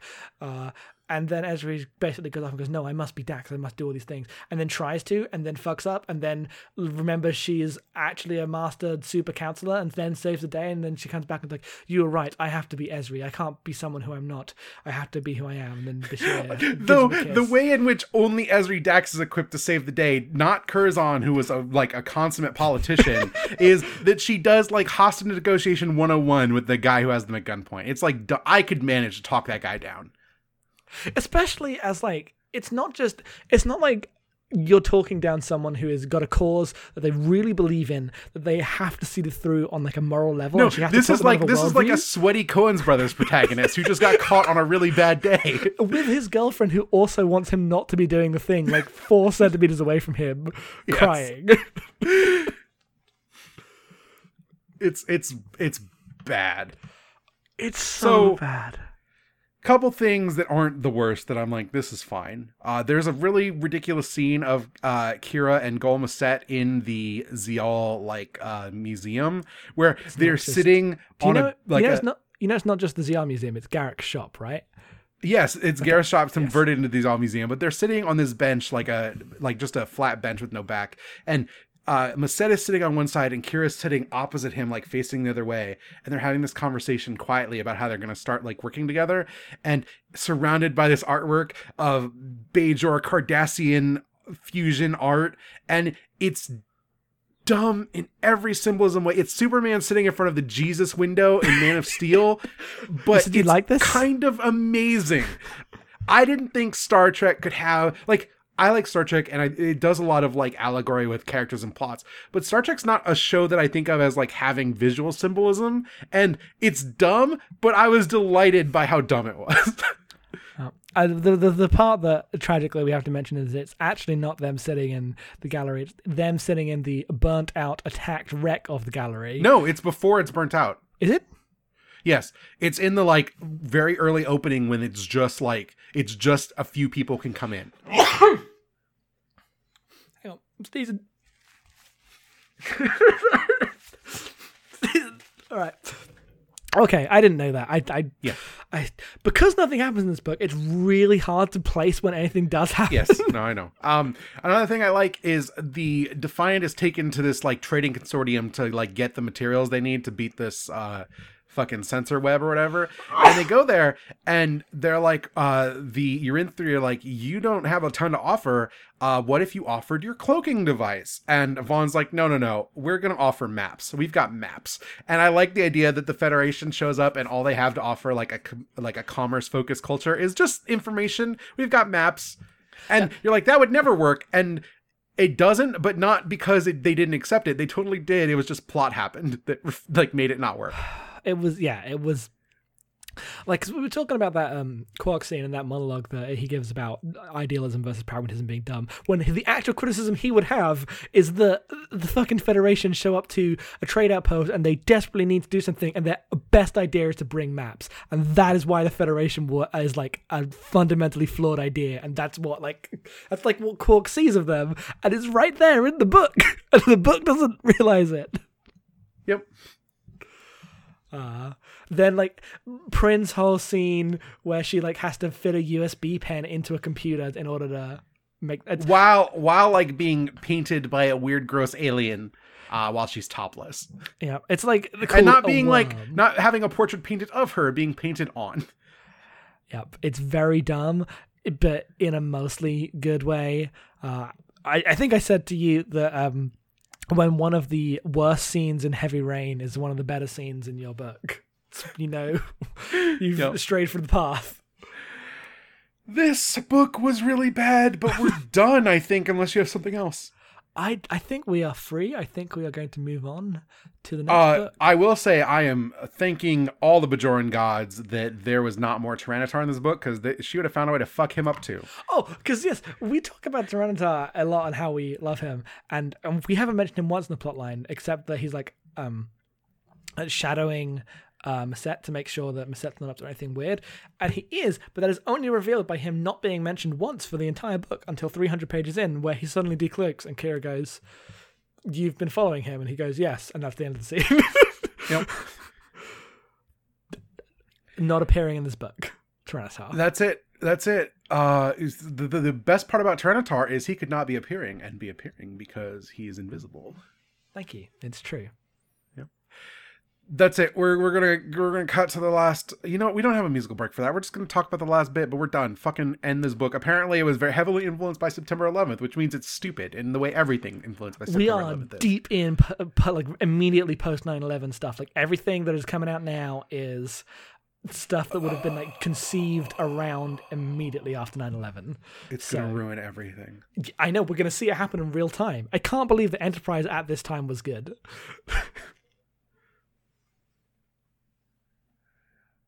Okay. Jackson, we ask for questions and comments and stuff. Oh shit, we have questions. If people want to send us questions, where do they do that? They go to podcast@abnormalmapping.com. Put Star Trek in. We'll know if it's a Star Trek question.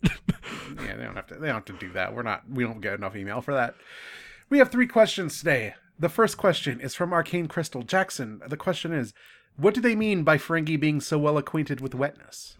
So there's a passage in this book that I put on Twitter as like the evidence that just didn't get edited, which I know isn't true because the editor of these DS9 books has like clearly been like been very clear about what the plotting is and has planned all this stuff out and assigned it to authors.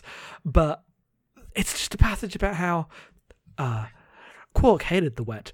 Growing up in Ferenginar, he was very well acquainted with wet, but more than wet, he knew that when wet was combined with cold, it became damp. It fucking sucks. It's just a description of thermodynamics for a paragraph. It just means this is all because Ro takes him surfing, for the record. Yes, this is all because Ro takes him surfing. It just means Ferenginar's a wet planet. It just looks like the Camino. No, Ferenginar does not look like Camino. Ferenginar is Dagobah. Okay. I mean, yes, it's more swampy, but those structures are Camino-esque. Because they eat, like, tube grubs, and, like, they talk about, like, fungus and stuff. Like, it's a swamp planet. It's not an ocean planet. There's a big difference. Okay, I'm sorry for being wrong about lore. No, he does not appear in any of these books. He's probably dead right now. Shut up. Lore is still disassembled on Beverly Crusher's, like, dresser drawer. This is pre-B4. This is the year of B4, 2002. Oh, that's not lore either, though. Let's be real. That is not lore. But sadly, it's canon, so someday we'll have to cover it. Next question. I have to scroll down, sorry. Okay, I was hoping you didn't expect me to have it, because I don't have it. From @Personal Corpse, is Star Trek racism allegory any better than X-Men racism allegory? The good thing about Star Trek racism allegory is that it is a new one every week. So, yes, for me, the thing about the X-Men racism allegory is, like, the whole thing is like, oh, they hate and fear us because we're different. But in X-Men, they hate and fear you because you can pop claws out and control, like, the weather and shoot laser beams from your eyes. Like, it buys into... Like, if you read that as a racism allegory, it's, like, about super predators, like, in a really gross way. Yeah, no, the traditional critiques of the X-Men racism allegory stand out. I've always read X-Men as more of a, like, queer allegory, which is also dumb. Yeah. Sadly, I have been queer forever, and I do not have any mutant powers yet. Have you tried not having mutant powers? X-Men's... Okay. I haven't read enough X-Men to know for sure. I like X-Men, even though I accept that it's garbage most of the time. Mm-hmm. The metaphor is not the strongest part of X-Men. X-Men is good because I like Cyclops. X-Men is good because the characters are ridiculous. The thing with Star Trek, though, is Star Trek operates on 2 different levels of race metaphor. Yes. So there's the planet you show up to where the racism happens. Yes, and that's almost always kind of ham-fisted. Sometimes it's better than others. This one is particularly bad. The one on, like, Friday's Child was particularly hilarious. But then you have... maybe it's not even like a race metaphor, but then you have the Federation is made up of humans who are like impulsive and creative, and then you have the Vulcans who are like cultured and logical. You have the Klingons who fucking wreck shit and like have this like very boisterous tradition. And those parts of Star Trek were like and you have the Ferengi who are like, we are all about commerce and lasciviousness or whatever. And those parts have their own racial components that often can be really problematic. Like there's stuff about, do the Ferengis represent like stereotypes about Jewishness, or do the Klingons represent like black culture? And the answers to those, when you like think too hard about them, can be really icky. And it's worth considering in the ways in which that falls down, in the ways in which sometimes it can be interesting and good. A lot of that has to do with who's writing what episode on any given day, what it's about, and what the actors bring to it. Like the things Michael Dorn and the writers of TNG bring to Worf in that show about Worf being like a black character are really interesting. Mm-hmm. But when TNG or original series actor shows up in brown face to be like a dashing, evil, laughing man, it's bad. Yes. There are many ways you can go. The big concern I have with Discovery is not that it is going to be a bad show, because I like bad Star Trek as much as good Star Trek a lot of times. It's about what happens if you're taking this radical new approach to Klingons, when Klingons mean, it's like a very charged thing. Are they going to tackle that? Is it going to be handled well? Like that's the stuff I'm actually worried about with Discovery. And so that's the part where the race metaphor in Star Trek can be better. Is it great? Probably not. As always, I wish, like, hire more writers of color to write good things about these worlds, and you will get better stories. Yep, it is always true. And like Star Trek has the big problem of most Star Trek writers are white dudes. That is has been true. It remains true. It sucks. Next question from Trippy Jing. If you were an omniscient reality warping being, which Star Trek character would you mess with the most? Oh, define mess with. If you're Q, who do you torment? Who is your Picard? Yes, I understand that's the question, but like the answer is probably like, Q chose well. Like the answer is probably Picard. But if we can't just repeat Q, we have to pick someone else. Yeah, so let's invalidate Picard. Picard actually probably wouldn't be my answer. Picard's taken. So who would yours be? And then I'll do mine. I'll think of one. Oh God. It's so weird. Because I feel like I could have a different answer for every Star Trek, honestly, and I don't know which one would be my favorite among them. Pick one and then we've got a little bit of time before we finish. Like, I would 100% mess with Archer. That was actually my first choice as well. No, like, because he's not Picard at all, but he has similar leader-like qualities, and I love him a lot.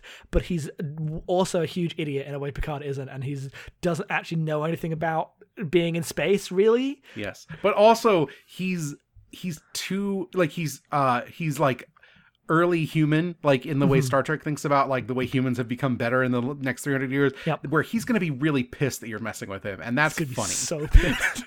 Pissy Archer is so funny. Do you remember when he went like 3 months back in his past because he got trapped in the year or whatever it was in the 4,000 years in the future?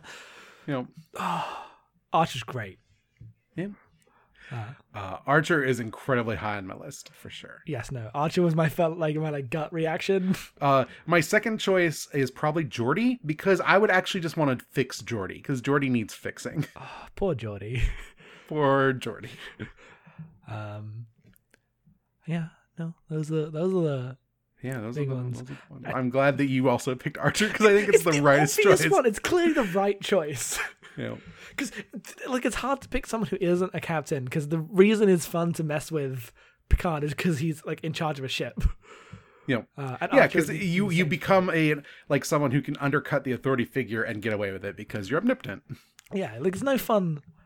Like you can't mess with Wesley. Wesley went off to be at fucking.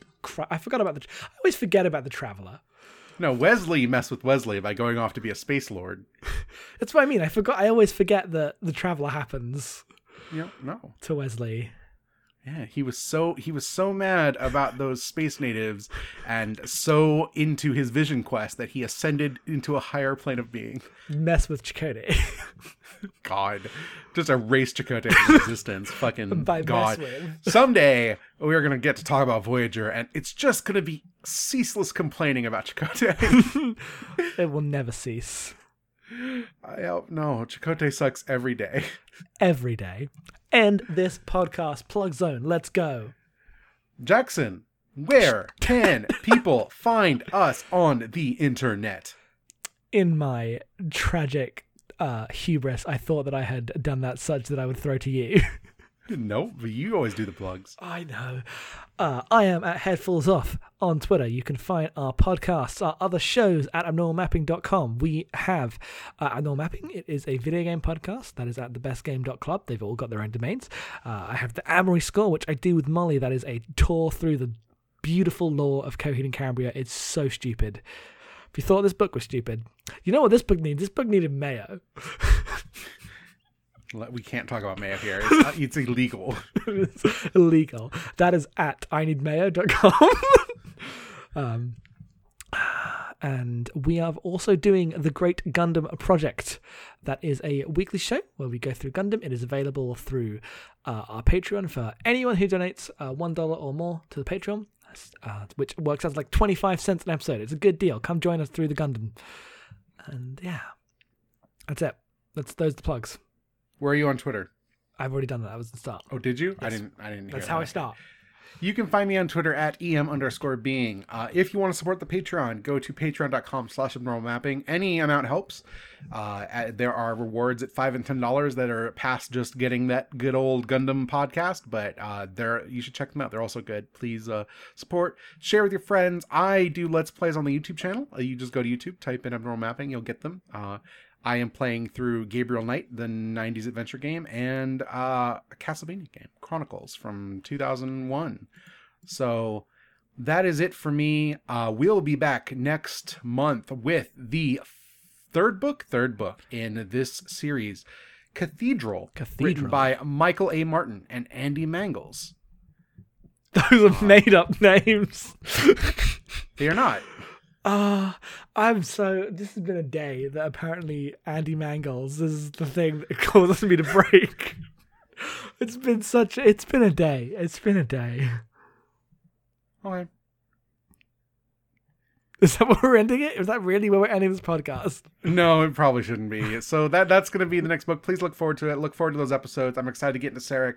By the next time we podcast, Discovery will have come out. We will be doing episodes every week of Discovery. Oh, God. We will do episode recaps.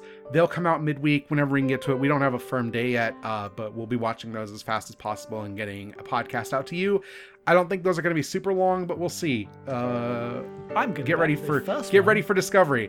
In the first episode of that Discovery podcast, I will open by talking about how I liked Orville. So that's going to be a fucking shit show. Oh God, that's going to be how that works, isn't it? Yep. No, that's it. We're done. Jackson, goodbye. Everyone else, see you out there.